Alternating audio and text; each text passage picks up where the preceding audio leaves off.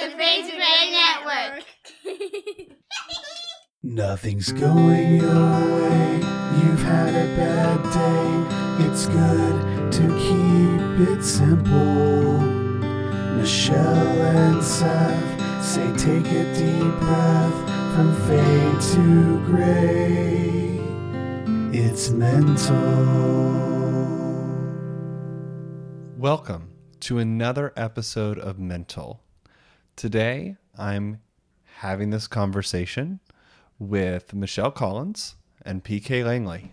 And today we're going to talk about how to avoid the blahs of Christmas. But before I jump there and we start into that conversation, one of the key points of our show is that we are honest and real with where we are at. So let me kick this off with a mental minute and just ask my co-hosts, how are you doing? It's always such a loaded question. Yes, it is. It is a loaded question, intentionally. Yeah. Go ahead, PK. How are you? How am I? Okay. All right. I'm about to pull out of my holster here. I am so busy I can't see straight, and I'm really trying to hold it all together, and I'm hoping that the last 2 weeks of Christmas season, I'm trying to be politically correct and say the seasons, like the seasonal blahs instead of just Christmas, because I'm trying to incorporate everybody. Of course. Because, of course, in the mental health community, we try to do that. We try to put that whole, the holidays. The holidays. Enjoy your holidays. And if they're not holidays to you, then happy December. But anyway, yeah, I have a lot of plate spinning, and literally I think five podcasts. 4 or 5 podcasts next weekend, and then followed by 4 or 5 podcasts the following weekend. Wow. And I have stuff that's due for school and work full-time in behavioral health. And I just have a lot on the ball. So I'm just trying to keep it all together and remind myself that I do have afternoon and evenings. I have time, Mm-hmm. and I can get things done. And I'm in this very interesting place of self-exploration as well. And so I feel like I have 100 things going all at once. And I don't think I will ever be a person that's not incredibly busy. And my poor wife has come to that revelation. It would be great if I was just an old lady sitting out on a rocking chair on a porch, but I'm probably going to be the one that's riding ponies in the backyard, and I've got a bunch of people shooting up stuff, and I don't know. I'm always going to be actively involved in stuff. So Yeah. Right. I've got a lot of irons in the fire. So I'm just trying to balance it all and have a good sense of home life and be kind to my wife. Yeah. Yeah. So that's Do you prefer to have that many things running? What's that? Do you prefer to have that many things running? Do you prefer just to be that kind of person, or are these things being forced upon you? I was ADHD as a child, and I typically I tell clients that the HD usually burns off in childhood, but I have seen people that are ADHD as adults, but typically it burns off and you're still ADD as an adult. And people that have had trauma in their life tend to have a lot of plate spinning. Yes. It's kind of a common theme for people that have trauma in their lives. So if you're ACE score, and if you don't know what ACE is, you can always call our new hotline number. I'll plug that and ask that question, and we'll put it on the air for you. And we'll say, one caller asked, what is the ACE? And we'd like to tell you what that is on air, and we'll air your question, and we'll talk about it. But if your ACE score is a 5 or higher, you were probably going to be that type of person that keeps a lot of plate spinning. So yeah, I'm one of those people. I think that it's indicative of folks that are traumatized or people that have ADD, but it doesn't have to be. There's always exceptions to every rule. So I never draw hard lines in the sand, but that's definitely me. I'm always busy. And just to throw out, ACE does stand for Adverse Childhood Experiences Study. But if you do have specific questions around that and want more information, please feel free to call our hotline. That phone number is 314-690-5005. Feel free to give that a call and leave a voicemail with your question, or you can even text that number. Either way, you can get a hold of us. Brand new thing that we've added.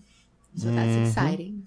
I'm pretty excited great, man. about That was a great segue, wasn't it? It just went just right in there, man. it. It did. It was well done. So that's my mental minute. How are you, Michelle? I think PK and I are on the same wavelength. I'm constantly busy, doing way more than I should. And I actually woke up early this morning. I ended up going back to sleep, but I had woke up early and immediately the anxiety kind of grabbed me by the throat, thinking about all the things that I need to get done that are on my plate, specifically for today, but also in the upcoming weeks. And of course, as we throw in the holidays, that just adds to a little bit of the stress and the anxiety. It's that time of year. Everything feels busier. For me, professionally, this is a rough time of year because I end up having to do a lot of work in anticipation of tax season. Yes. So I have a lot of CPAs that are calling. I have, a lot of clients that are calling, and we're trying to figure out year-end payrolls. We're trying to figure out how much money they're going to have at the end of the year. What do they need to spend? How do we lower tax basis? We spend a lot of time analyzing in the months of November and December. So it's not just tax season that's super busy for me. It's this time of year as well. And as I said, you throw in the holidays on top of that, plus everything else that I do, which is a lot. I have a tendency to be a little over-scheduled. So yeah, waking up with anxiety is not unusual on any given day, but certainly at this time of the year. So I had to kind of do some deep breathing this morning and remind myself it's okay. Everything's on the schedule. Just do it as it comes and don't get overwhelmed with it. Unfortunately, that doesn't always work. So I still have a little bit of anxiety sitting in my throat that I'm trying to work through. So I think we're on the same wavelength. There's just a lot going on. I'm also a yes person. So I have a hard time saying no when somebody needs a favor or they need help with something or, there's a new opportunity. It's difficult to say no or to temper that. And I kind of feel like on some level it's self-sabotage for me. I have a tendency to push myself to levels that I know that are probably not going to be able to sustain. And then I have a tendency to kind of berate myself for not being able to sustain them. You think somewhere in there I'd begin to recognize that I'm doing that and stop it, but it's never until after the fact that I go, oh, I did that again. Yeah. So I'm trying to guard against it right now, but I've looked at my calendar for this week, and you guys both know I keep a very color-coded calendar. There's no white space on that calendar this week, so it's gonna be a fun week. So we'll see how it goes. So I'm highly anxious in anticipation of this week. So we'll see. So what about you, Seth? Fair. Oh, the month of December is a very busy time in the world of a clinical trainer. We have at my job, we have a lot of implementations that are going to be rolling out with go live dates of 1/1.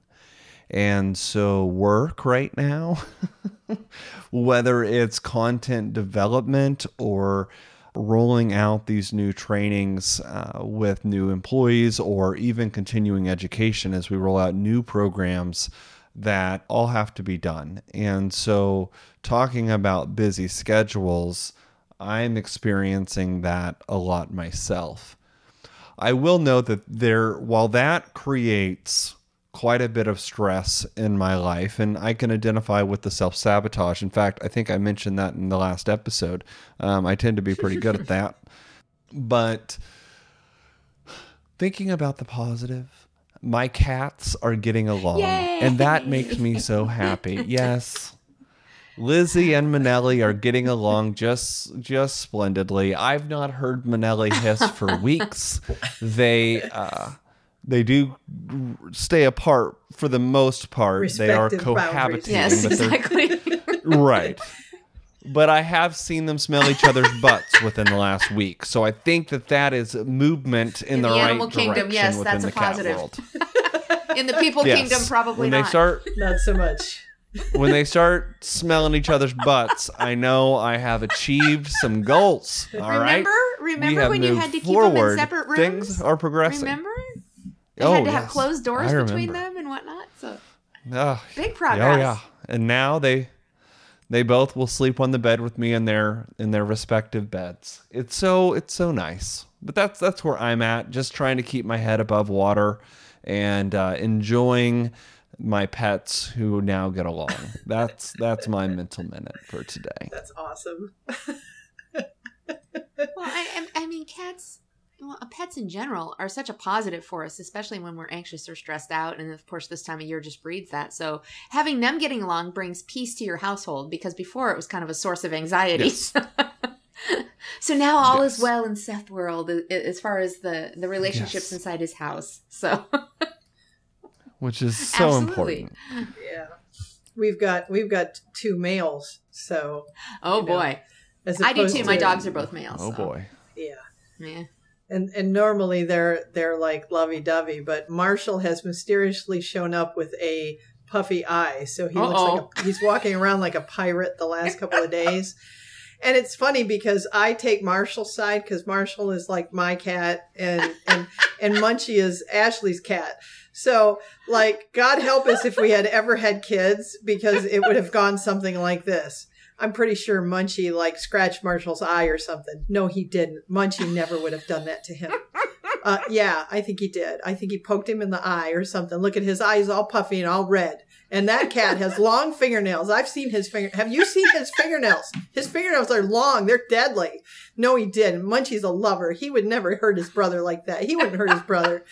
So that's what happens to us. So, yeah. Unless there's some Yeah. carpet around. I find it intriguing that both of you have male pets and I That is have funny. female pets. We've gone the opposite of our assigned biological sex in regards to our pets, which is I interesting. don't know. I just like big dogs, and I don't know. The ones we get always tend to be male. But I think the conversation in PK's house sounds pretty interesting. In our house, you just hear me and my husband yelling over what the dogs are feeling. He's roughhousing with him. I'm like, stop, you're upsetting them. He's like, I'm not upsetting him. He's having fun. I'm like, look at his face. He looks upset. No, he loves this shit. And I'm like, no, he doesn't. I just sent him a snap. Literally, I'm up here in my office. He sent me a Snapchat. He's in the garage with the dog, and he grabbed one of them by the jaw, and he's roughhousing with the dog. And I sent him back a snap. I'm like, quit grabbing my dog like that. I don't like it. So we're doing the same thing over here with the dogs. The kids are grown, so it's the pets now. Yes. That's exactly what happens. That's exactly See, what Seth? happens. That's what you need. You need Yep. somebody to argue with you about your pets Yes. and to be the voice of your animals. You can't argue with yourself. People will look at you funny. Well, but if it's just Well, me, true. I mean, I already do So it. do you take Right. the side of one of the other cats, or how do you Yeah, do mediate you? between the 2 cats? Like, what do you do? Normally I take Aw. Lizzie's side. So because Manelli is just being Old grumpy she's cat. yes, she's grumpy kitty and she's just grumpy and she's still taking shits in front of the litter box. So even though they're getting along well, every other day Passive I aggressive come over old here bitchy to like cat. work in my office and there's shit sitting like not like and you know it's intentional because it's literally in front of the litter box. Like all she that's a has to middle finger do right at is you, take pal. one. Yeah, that's one step. Did you okay? say she walks? She's going all. she She's walks walking and all she the way poops. in She here. just walks in and she poops and makes this big long. Well, last week. Okay, well, yesterday the shit was not like that. Yesterday the shit was they were 2 perpendicular next to one another. But She's the other trying day equal signs. it was It was poop that was in a line for a very long time, which the only way that is possible is if Manelli takes a shit and walks at the same time. So she's also doing that to kind of stick it to the man. And it's interesting because Lizzie has her own litter box. Like there's 2 different litter boxes. But, she's going to get back at you. She knows what side you're on. And she comes in here every morning and watches me go get toilet paper and pick up the shit and throw it in the toilet. And she just She's sitting there going, there you go. She just sits there and watches. I'm in charge. Happily. Like, I'm in charge here. She's like, see how I just made you handle my poop? She sticks it to them. So I'm not very happy with her. Okay, that's when this all boils down to it. I'm not very happy with her. Oh my God, that's She funny. needs to get over herself. Yeah, but she. And I know it's Manelli because the shit's too big to be Lizzie. So the size of the poop indicates. Oh, it hurts my side. So this is the Showalter household. This is what it's like being 31 single goodness. 2 cats and alone. With 2 cats. I bring in cats for enjoyment. So that there was you the are. best mental minute ever. Thank you, Seth. Yeah, That you're was welcome. Good. I mean, here you go. Yeah. Here today we are talking about avoiding the blahs, and all you have to do is just have a conversation with Seth about his cats, and you will avoid the seasonal blahs right there. Just take and rewind and replay this, and the side-splitting humor will cure you of seasonal blahs. We don't have to go any further. Just rewind and replay. When you feel the blahs coming on, take this mental minute. Listen to this episode and be like, I'm not Seth. Like, I don't have to worry about these dueling cats pooping and peeing places. Like, just rest assured that's not you. And I will carry that blah and that load for you.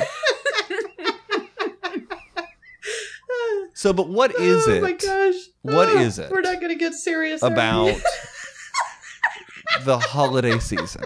What and I would say Christmas season, but we're going to be inclusive of everyone. Oh my god. What is it about the holiday season that has blah with it? What makes the holidays blah? Oh my goodness. I think expectation. Maybe our expectation of what it should be, or maybe we're in fear of other people's expectation. Yes, but imposed. Both of them, I think, are very much a part of this. Yeah, imposed expectation, or not wanting to let somebody down. Yes, because there's a lot of societal pressure, that I have to perform. I have to get the perfect gift for the person I love. And if I don't get the perfect gift, then they're going to be disappointed in me, and they're not going to be happy when they open their presents. Right. Yeah. And it's daunting. I mean, it started for me when it's always been daunting to me, but certainly when I had children, I wanted to give them the perfect experience, because I so felt that I didn't have that growing up. And so, I was trying to be everything that I felt like I had lacked when I was a kid. So I was trying to be that for my kids. And so, you build up in your mind these expectations of, the decorations, the presents, the cookies, the cooking, the family time, the traditions. And nothing ever lives up to those expectations because life is messy.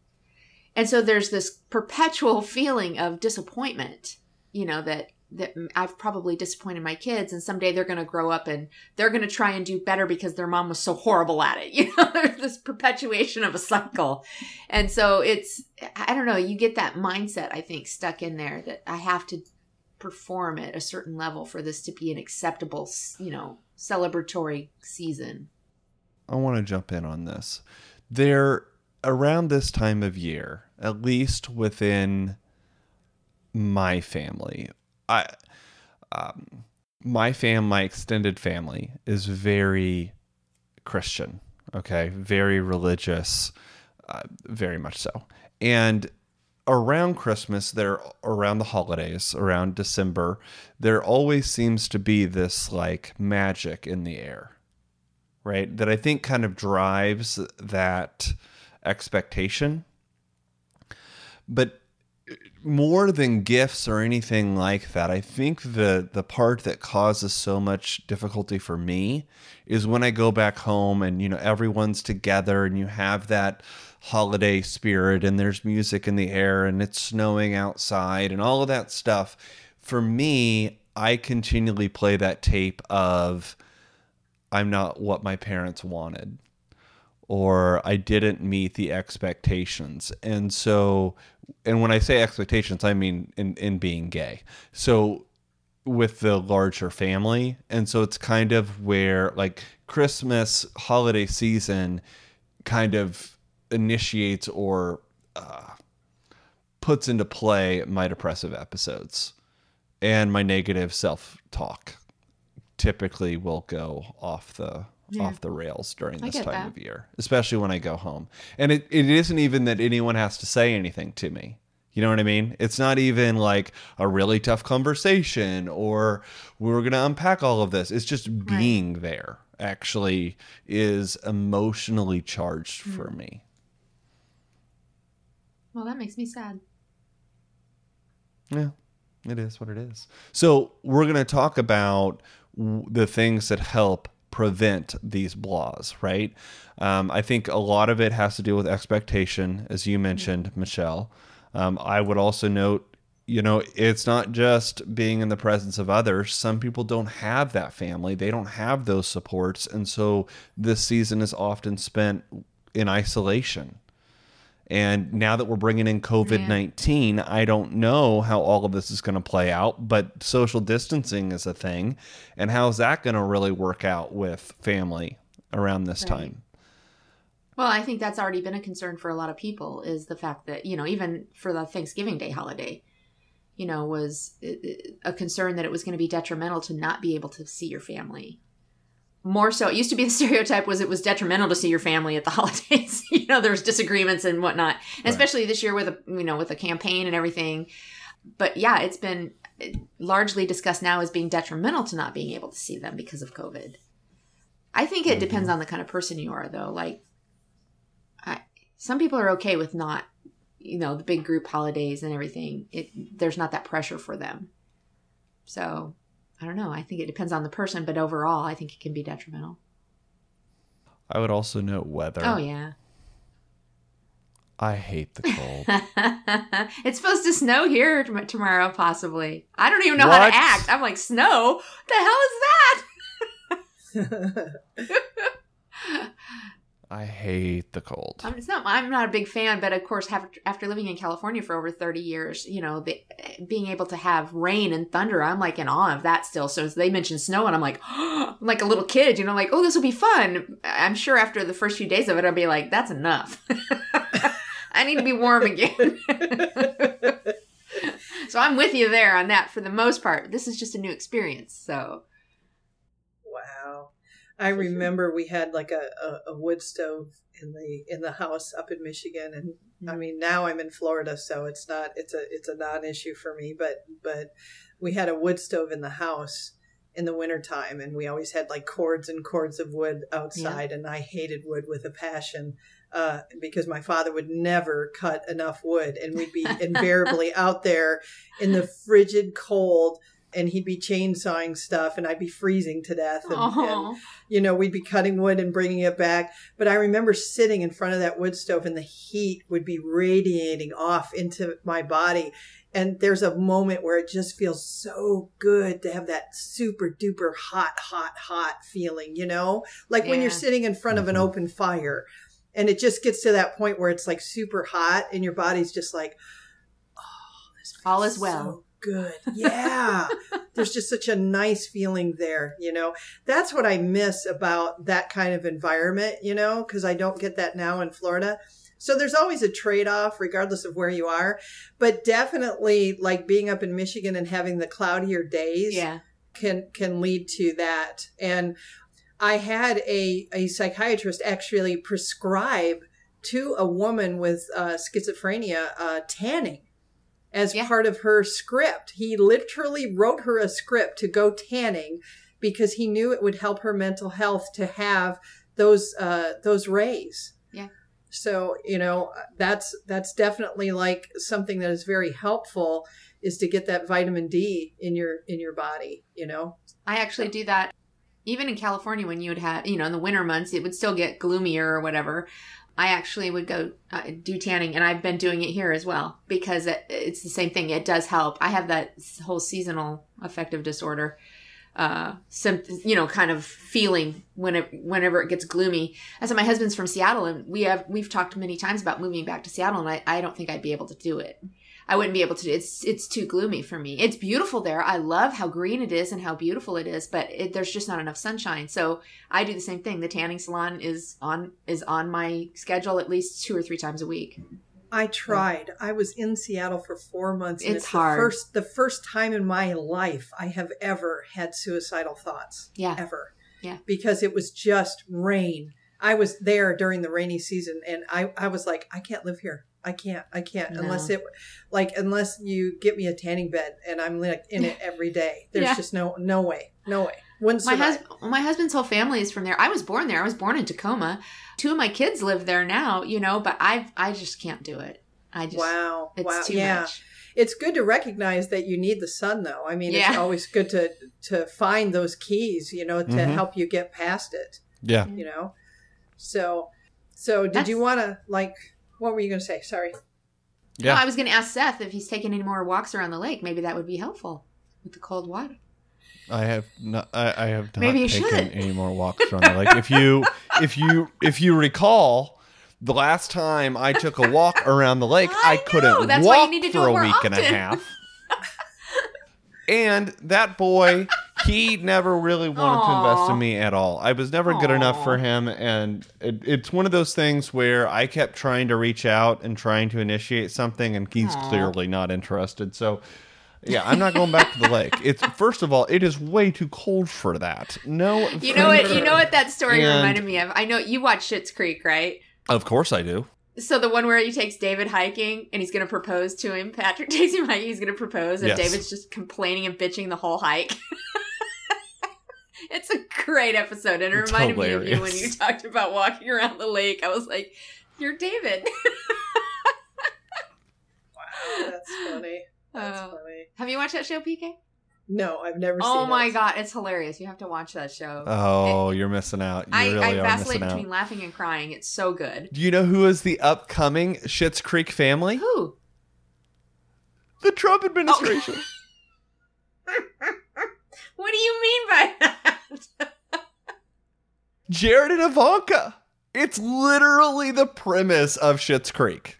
They're millionaires who lose I see what you're saying. everything, Okay. and they move out into the woods, for and no one goodness likes sakes. them, and they have to. Yeah, no, it's happening to the Trump family, and I don't can't know. wait. I'm I like hoping the they do their Levies own better. reality show. Anyhow, so but let's bring this in. Let's All right, come get back on here. topic. And let's talk about how to combat the blahs. In order to do this, PK had an idea, and I want to kick this to you, PK, and we can kind of go through this. Okay. So there's a feeling good handbook, and it talks about 10 different cognitive distortions that we should be aware of. Mm-hmm. And I wanted to talk about it a little bit that will help you to get over or avoid the blahs. Number 1 is all or nothing thinking.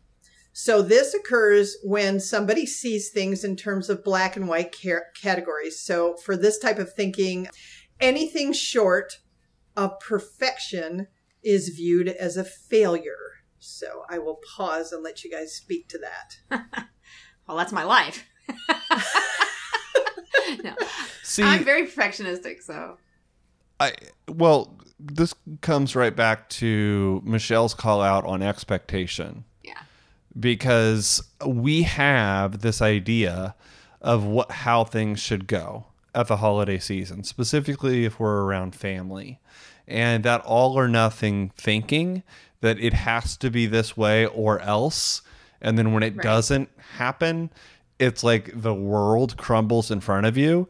That is definitely a problem. And so I think that we need to, when we address the holiday season, is understand, hey, things may not go the way that I want, or the way that I planned or the way that I expected.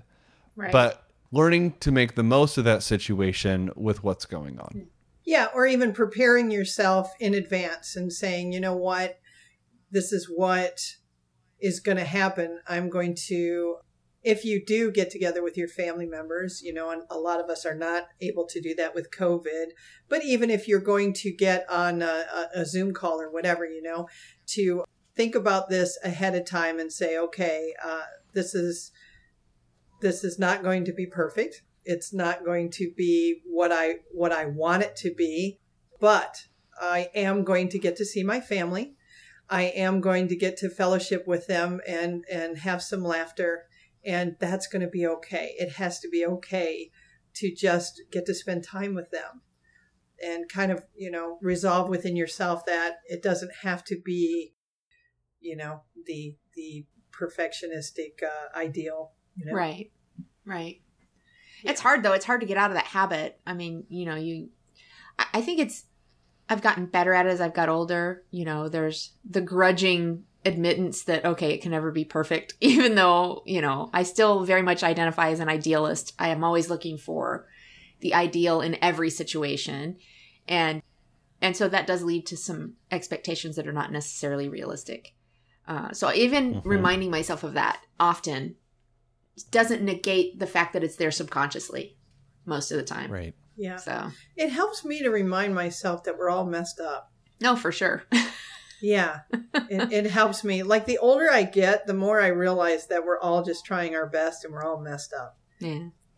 And the more I see that, and the more human beings, you know, are come into view for me as imperfect people. Like, I think that's what drew me into the church so much so, is because what I saw in the pulpit looked perfect. Right. And that drew me in because I was like, yes. But it's a mirage. It's not real. It's an absolute mirage. But that, you know, when I saw the real, it was very disappointing for me. But what drew me in was that perfectionistic ideal, you know, that there was a perfect, or there was an enlightened place, you know, that it, you know, was achievable, attainable. Yes, we can be God's perfect little golden child. And when I found out that that wasn't possible, it was devastating. But the more I live and the more I interact with human beings, the more I realize that not being perfect is okay. And I think that self-acceptance is helping me a lot with that all or nothing thinking that I learned as a child, because I definitely had that. Yeah. Mm-hmm. Yeah. Well, there's wisdom that comes with age, but unfortunately we don't always get it, you know, for a while. It's kind of that hindsight being 20/20 perspective that is actually beneficial. And I also think that if we could learn to embrace the failures or the mistakes for the life learning episodes that they are, you know, that we're growing there. That's where we actually grow and get better. Mm-hmm. If we could embrace that, then it would be a much more positive experience, I think. But maybe we're just not capable of it. I used to tell the girls in the jail, I was a corrections officer while I was finishing up my bachelor's, and I used to tell the girls in the jail, there's no such thing as a mistake if you learn from it. Right. Right. And well, they true. found heart in that, Yeah. you know, and that helped them to get past that. You know? And I believe that 100%. I just find it very difficult to apply to myself. You know, I still lament the mistakes. It's only later, after you've had a little bit of, you know, time to reflect, that you go, oh, okay, so I did learn from there, you know, from that in this way. So. Yeah. Okay. So the next one is overgeneralization. Oh boy. And this is a cognitive distortion where you view a single event as a never-ending pattern of defeat. Those who overgeneralize might also make broad interpretations from a single event, like feeling awkward in a job interview, leading you to falsely believe that you are always awkward. So overgeneralization. So Never been a struggle. Ever. Never. Somehow I think So- you're being Not facetious. I'm not sure, but not something Little I sarcasm have there, ever. Mr. Showalter. No, I've never struggled with that ever. Nope. So Good. maybe like last Christmas was absolutely terrible. It's all my fault, and this Christmas is probably going to be terrible because I'm just going to blow it like I did Right. last time. I always blow it. Would that be an appropriate way to express this overgeneralization? Yeah. yeah, I think so. Makes sense. I don't know that I overgeneralize, but or at least in the conscious realm, maybe subconsciously we do that. Maybe that's why the anticipation of the holiday seasons is difficult for people, because there's that subconscious overgeneralization that they're walking around with, and so and of course whatever we expect is what we typically end up seeing. Yeah, So waiting maybe for it's- the other shoe to drop. Right. So maybe it's a perpetual cycling event for us and we're just not aware of it. I think that the negative self-talk here would be, well, what do you think, Seth? What do you think a negative self-talk with an overgeneralization would be? I'm never going to be successful. Good. I'm never going to fit in. You're overgeneralizing a negative experience, and then you're taking that and you're turning it inward. So it's attributing blame to yourself. That's so good. I'm broken. Something's wrong with me. Yeah. Yeah. Yeah. I'm just social. I used to say people either like me or they hate me. Mm. I used to say that. Mm-hmm. So that probably would be an overgeneralization. So that could potentially be that. But Isn't that also like, it's a way though, to say something like that is also a way to kind of mitigate rejection. Yes. Because you've already established in your mind, well, I'm just not for everybody. So some people hate me. So the rejection typically doesn't sting as much because you've already kind of inoculated yourself against it. It's kind of the I'll get you before you get Yeah. me. If I'm negative to myself, then I don't have to deal with you. right. I've already taken the Your sting out of it. negativity. So when you do it, it won't hurt as much. Right. yeah. Well, I'm broken anyway, so it's not your fault. Right. Yeah. Mm-hmm. It's not you, it's me. What did you expect? You're dealing with Seth. Come on now. Yeah. Okay. Any of us. So Yeah. Mental filter.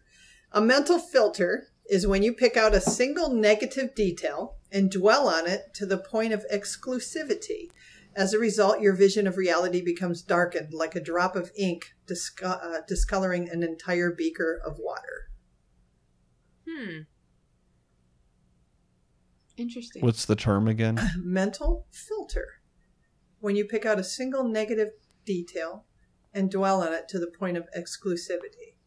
So, okay, I can talk to this. I have a lot of mental filters when I go back home. And often, and my parents have brought this up to me actually several times, but I have conceptualized my upbringing in a specific way. And so when I go home, I automatically assume that I know what my family is thinking and how they're going to respond to certain things. So, and I'm specifically speaking in regards to my extended family, but I will know, like I go in expecting something. Negative. This is how they're always going to respond. It's going to be negative, and then they come at me and it's actually very positive, right? If they're having just a normal conversation, but I don't interpret it as a normal conversation. I interpret it based upon all the other stuff from the past or whatever. I'm using a specific filter and I'm focusing on it so much so that I miss that, hey, they're not actually thinking that at all. You know, sometimes my judgment is off because of that whenever I go back home. I kind of assume the worst. Yeah.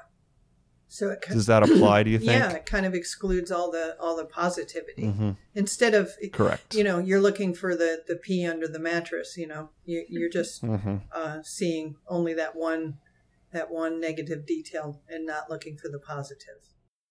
And then allowing that to taint the rest of my opinions and experience when I'm with those individuals. Yeah. It kind of reminds me of when I would get called to the principal's office when I was a kid. And all I could think about was the fact that I was in trouble. Like, it could not be for anything positive.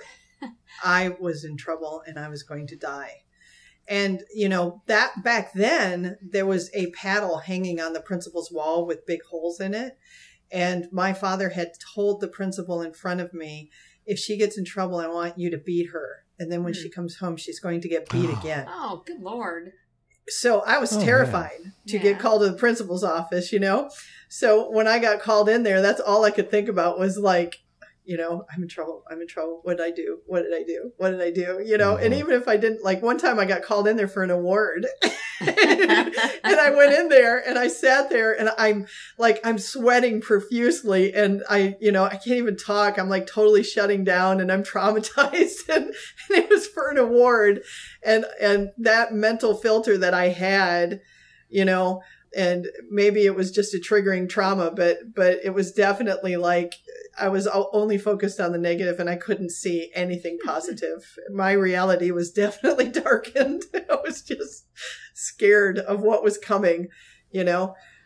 But I think all of us are guilty of this at one point or another. It's easy to do, especially if you get offended.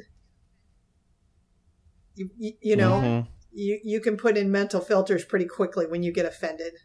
Yeah. Because if somebody hurts you, then you're not looking for them to be positive toward you. Right.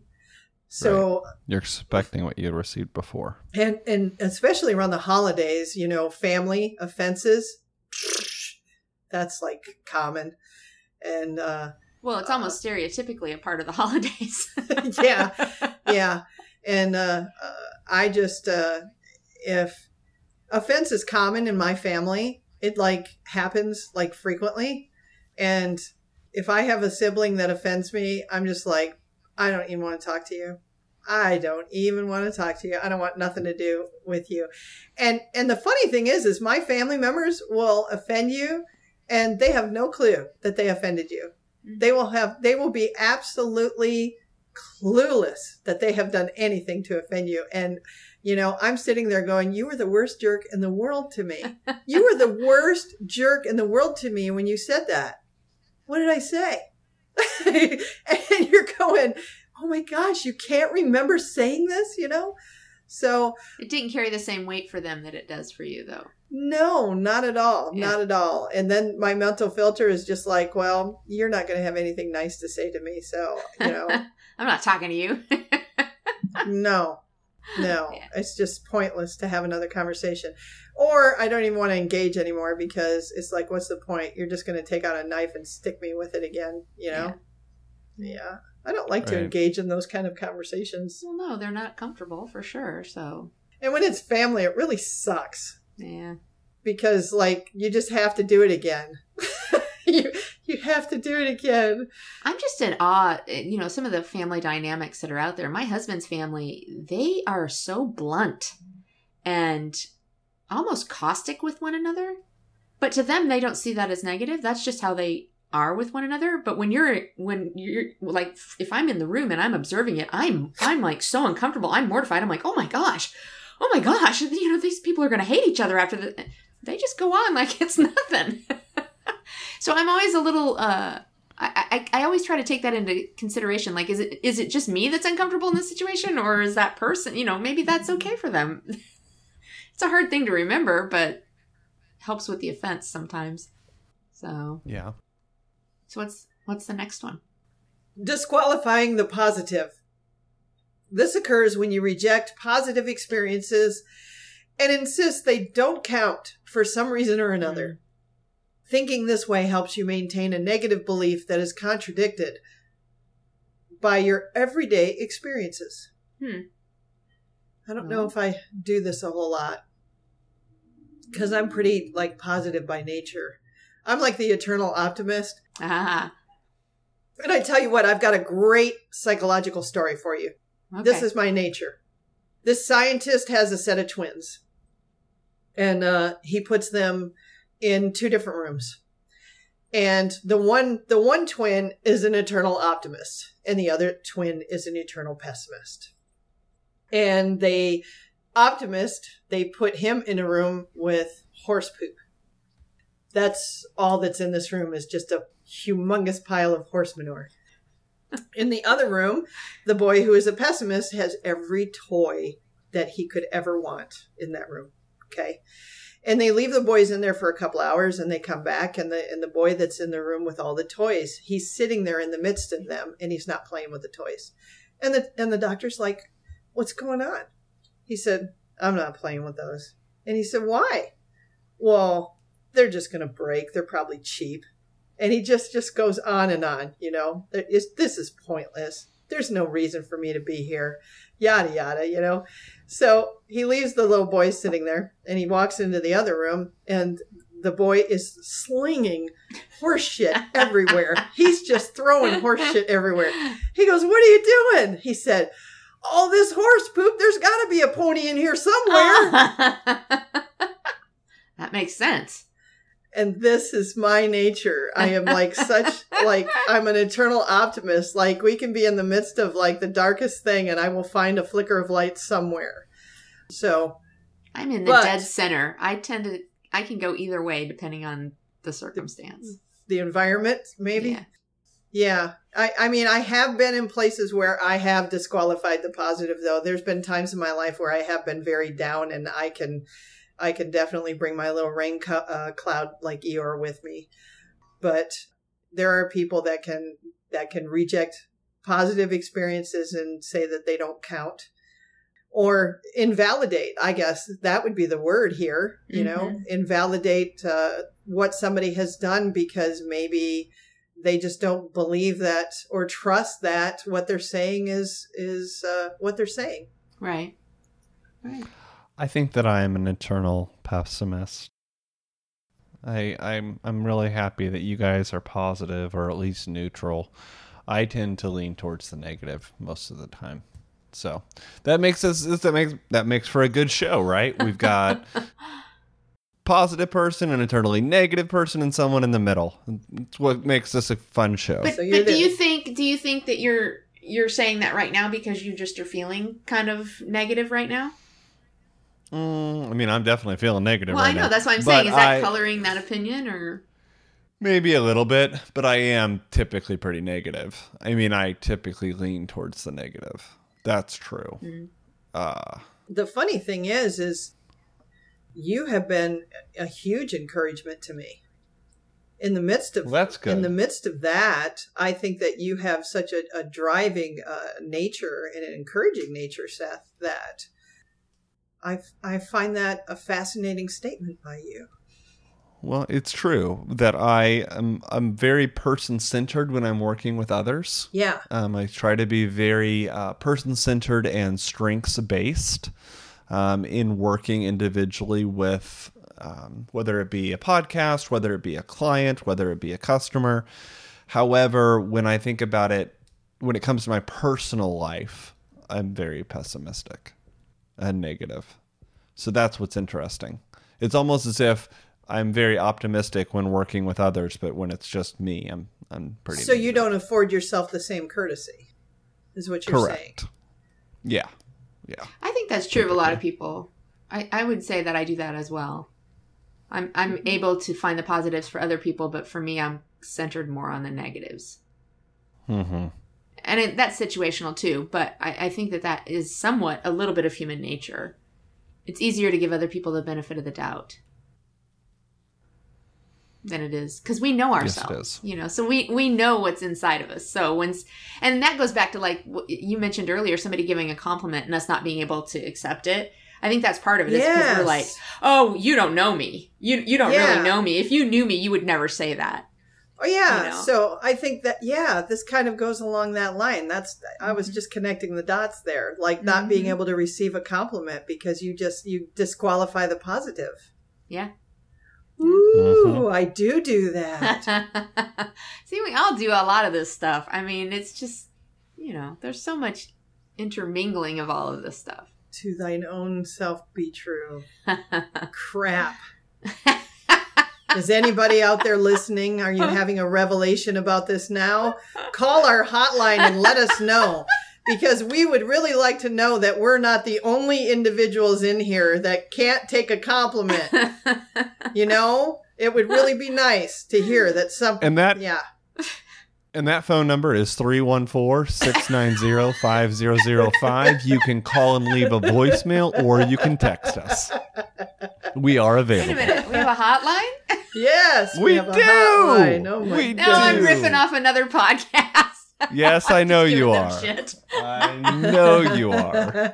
And it's funny because we're doing it ourselves. So Yeah, Okay. we are. it's all good. Okay. So, I don't know how much time we have left, but I would love to get to just 2 or 3 more of these. Do we have enough time?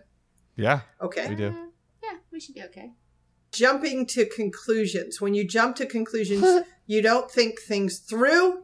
You react impulsively.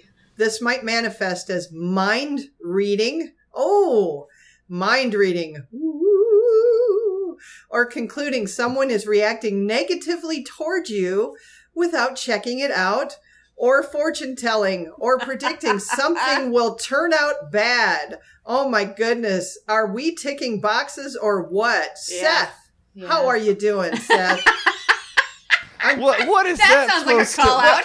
I'm checking in with you, Seth. I'm That checking in with you. That feels intentional. That It feels sure a little was, pointed man. I was there. reaching out to you, brother, with a Yeah, with a I cane heard of it. I love. saw it. I saw it. I heard it. Say it again, because now I'm all flustered. Have you ever mind read? Have you ever concluded that someone was reacting negatively toward you without checking it out, or fortune telling, or predicting something is going to turn out bad, and Just everyone a was couple going to? times a day. What do you think, Seth? Or maybe a couple times an hour. I am a very good read on people, and I am able to tell people's intentions, okay? Especially if it's based Yeah. upon some type of prior interaction. I tend to just I tend to know, you know. Scooby-Doo and- just and came that's in, okay. man. What'd you just say? The Scooby-Doo Come in? theme just came in. It Yeah. just came in. Oh. No, Seth. but Oh, man. to be Yeah. okay, but be honest. You have jumped to conclusions about things. We all have. Every one of us has jumped to a conclusion of what we think somebody is saying or their intent. I didn't deny it. No. I agreed with it. Okay, just saying, Yeah. because we have Yeah. all done that. Yep. Thinking that somebody's reacted negatively toward you. I am a big, Mhm. I am very, very empathic and sensitive, Me too. and much more in the past than I do now. Now I check myself. But in the past, if anyone was mad, it was always my fault. oh yeah, Always. Yeah, I know that story too. What did I do? Yeah. What did I do? Are you mad at me? Are you mad at me? What did I do? I like always. And my sister And my has follow up is always, what can I do to fix it? But continue on. Your sister? my sister always had that frowned brow thing, and it always looked like she was mad, you know? And I'd be like, did I do something? Are you mad at me? Yeah. So, and my boss knows this about me. So one of my coping skills to get past that, to grow, was to communicate that years ago and to say, look, I've got an issue with this. So every once in a while, I'm going to check in with you and say, are we okay? Yeah. And I just need you to tell me we are. And if we're okay, then I will move on. And that's all I'll need. And so communicating really helped me to get past this, you know, just like with my wife, I was married 2 times before Ashley, to 2 husbands. Yes, I was married to 2 I men. knew one. I didn't know there was 2. Woo, yeah. And I had insecurities because of things that had happened. And so I told her, I said, it's not you, it's me. I recognize that it's me, and this is what I need you to do. And so she was very beautiful about helping me to get past some of those insecurities. And I would say, this is what I need you to do. And she would help me, and it helped me to grow. So I think with jumping to conclusions, communication really does work to shore up those shortcomings with the people that you care about and who care about you. Yeah. I always wondered, because I have a hard time with this as well, and it used to drive my husband crazy, because same thing, he has that kind of furrowed brow and he always looks kind of intense. And I would say, "What, are you angry? What are you angry? Did I do something wrong? You know, are you angry at me?" And I would ask so many times that finally he would say, "No, but I'm getting angry. Can you knock it off?" You know, and so it's insecurity. It's insecurity. But then for a while, I even went so far as to say, well, maybe I'm just really egotistical because I just assume I'm the problem. I'm the center of everything. You know, I must be the issue. Maybe I'm narcissistic. Yes. And I went that way for a while. But so I think it goes between those two things. Like there's a little bit of ego involved, but there's also a lot of self-image issues at play there as well. Self-esteem. Yeah, self-esteem. And so needing that constant affirmation that you're okay, you're okay, you're okay. You're not that person. You're not the reason. Because, I mean, let's face it. I mean, I piss my husband off often. I'm positive of it. But it's not always my fault. And so, you know, I need to be okay with him being mad about something else. It doesn't have to be about me. So. Go ahead, Seth. Yeah. Seth's got his head down.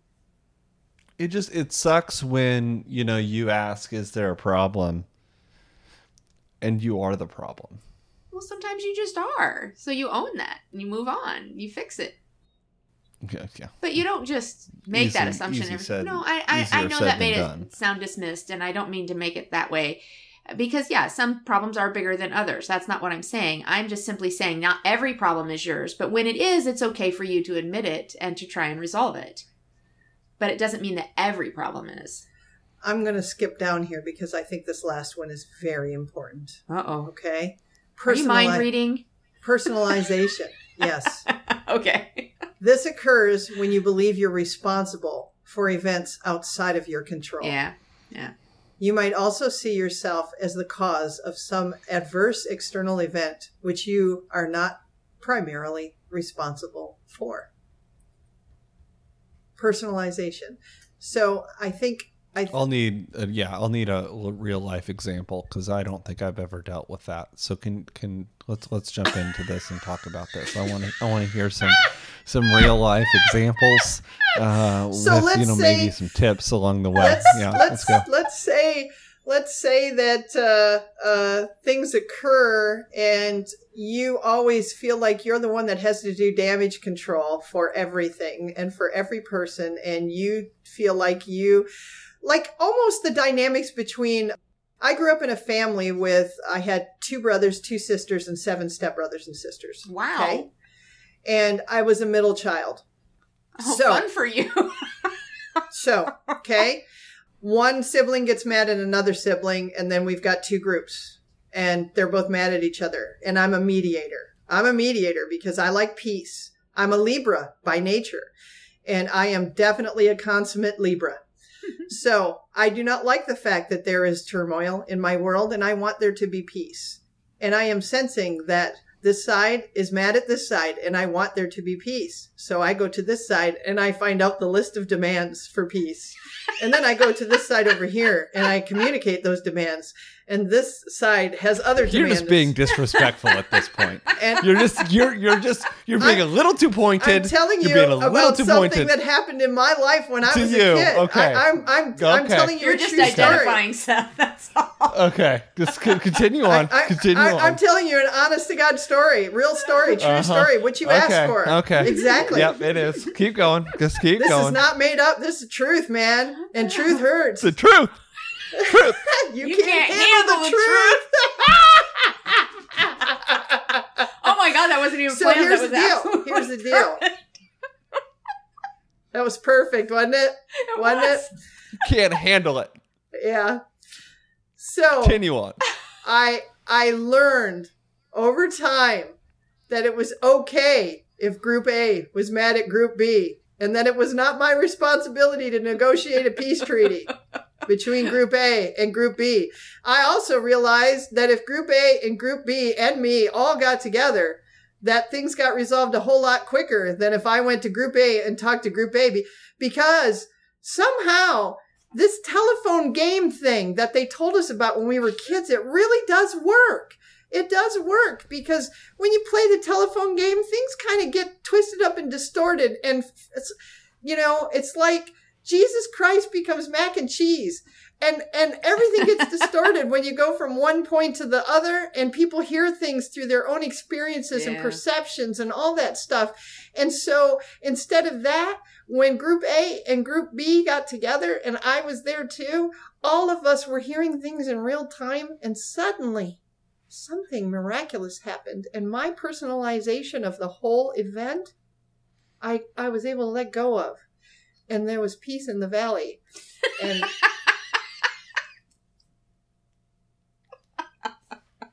Peace in in my the life. valley.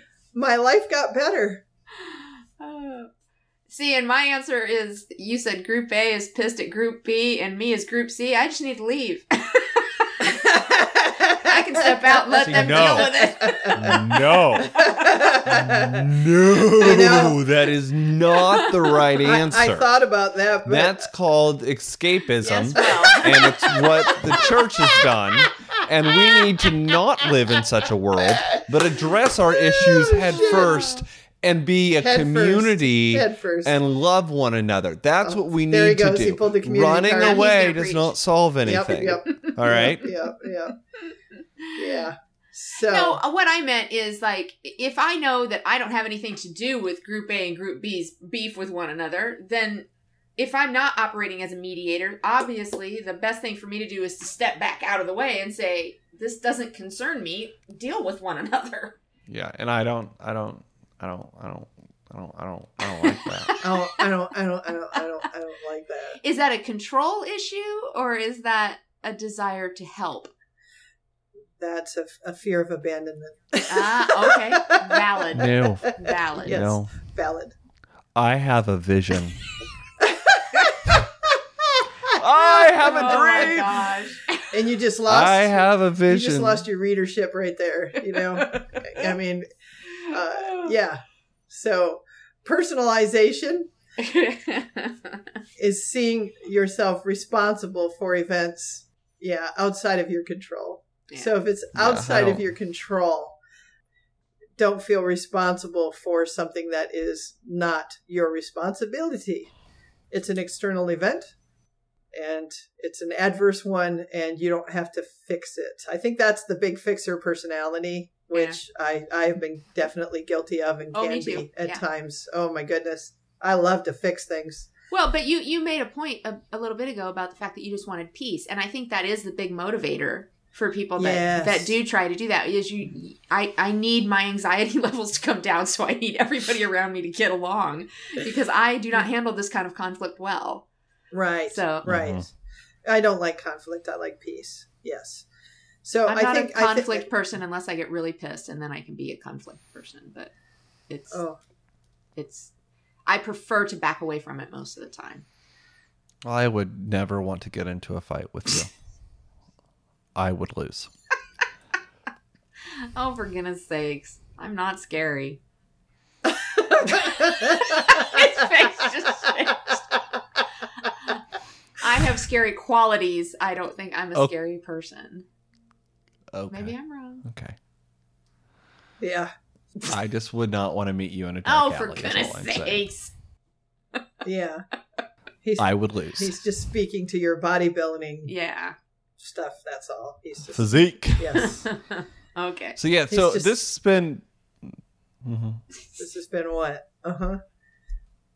I cut you off like 1,200 times in this interview today, PK. And she's still smiling, so No, it's all good. I think that looking at these cognitive distortions, which we've laid out, I think paint a pretty good picture at what are some of the pitfalls around this holiday season. Yeah. And by looking at these different things, these different distortions, if we can understand what they are, we can then start to avoid them. And I think that is going to be one of the key things we can do to avoid the blahs of the holiday season. Yeah. Or process them, or at least Right. attempt to understand them, Yeah. Mm-hmm. Put it all into perspective. Yeah, absolutely. And allow it to be a process of self-discovery, and take a moment just to say, hey, what am I feeling here? What am I experiencing here? I think that that's important to do. I agree. I think so. If you've enjoyed this episode, I want to let you know you can check us out on Facebook. We also are on almost every single podcast application. And let's see here. We have merchandise available to you on storefrontier.com/FTG network. And then also want to include our hotline. Michelle, can you tell our listeners about our hotline? What it is, what we do? I'll throw out the number. Oh, good, because I don't have it memorized yet. You freaked me out for a moment. Don't get freaked out. What is the hotline? Well, why do we create this? The hotline is something we've just added just recently in this last week. The idea is a communication avenue for you, the listener, to be able to interact with us and correspond with us with regard to questions about your own lives, questions about mental health issues, suggestions for things that you'd like to hear discussed. Or maybe you just have a story to share with regard to something that we've discussed. In our last episode, of course, we talked about success stories. I'm hoping that there are people out there that have some to share with us because that would be encouraging. So the idea is to build a bridge of communication between you, the listener, and us here at the podcast as well. So Seth's going to give you the number because I don't have it memorized yet. So that phone number is 314-690-5005. Again, the phone number to the hotline where you can call and leave a voicemail or text is 314-690-5005. And then also, please know we will be happy to take any feedback you may have on our Facebook page as well as our Facebook group. And if you do want direct access to the gang, PK, Michelle, and I, by becoming a patron of our show, supporting us financially, you will get thrown into a Marco Polo group with the three of us, where you can ask any questions, have any conversations, and then also you will have the opportunity to receive bonus content. Believe it or not, we do share things even more vulnerable than we have in previous episodes, and we release that to people who support us. So if you want to hear the juicy details, become a patron. You can check that out at patreon.com/mentalpodcast. Excellent. Well, now we all know how to approach the holidays. Now, we got it. It's all good here. Problem solved. Problem solved. Problem solved. Good to go. Easy as that. We'll see y'all next week.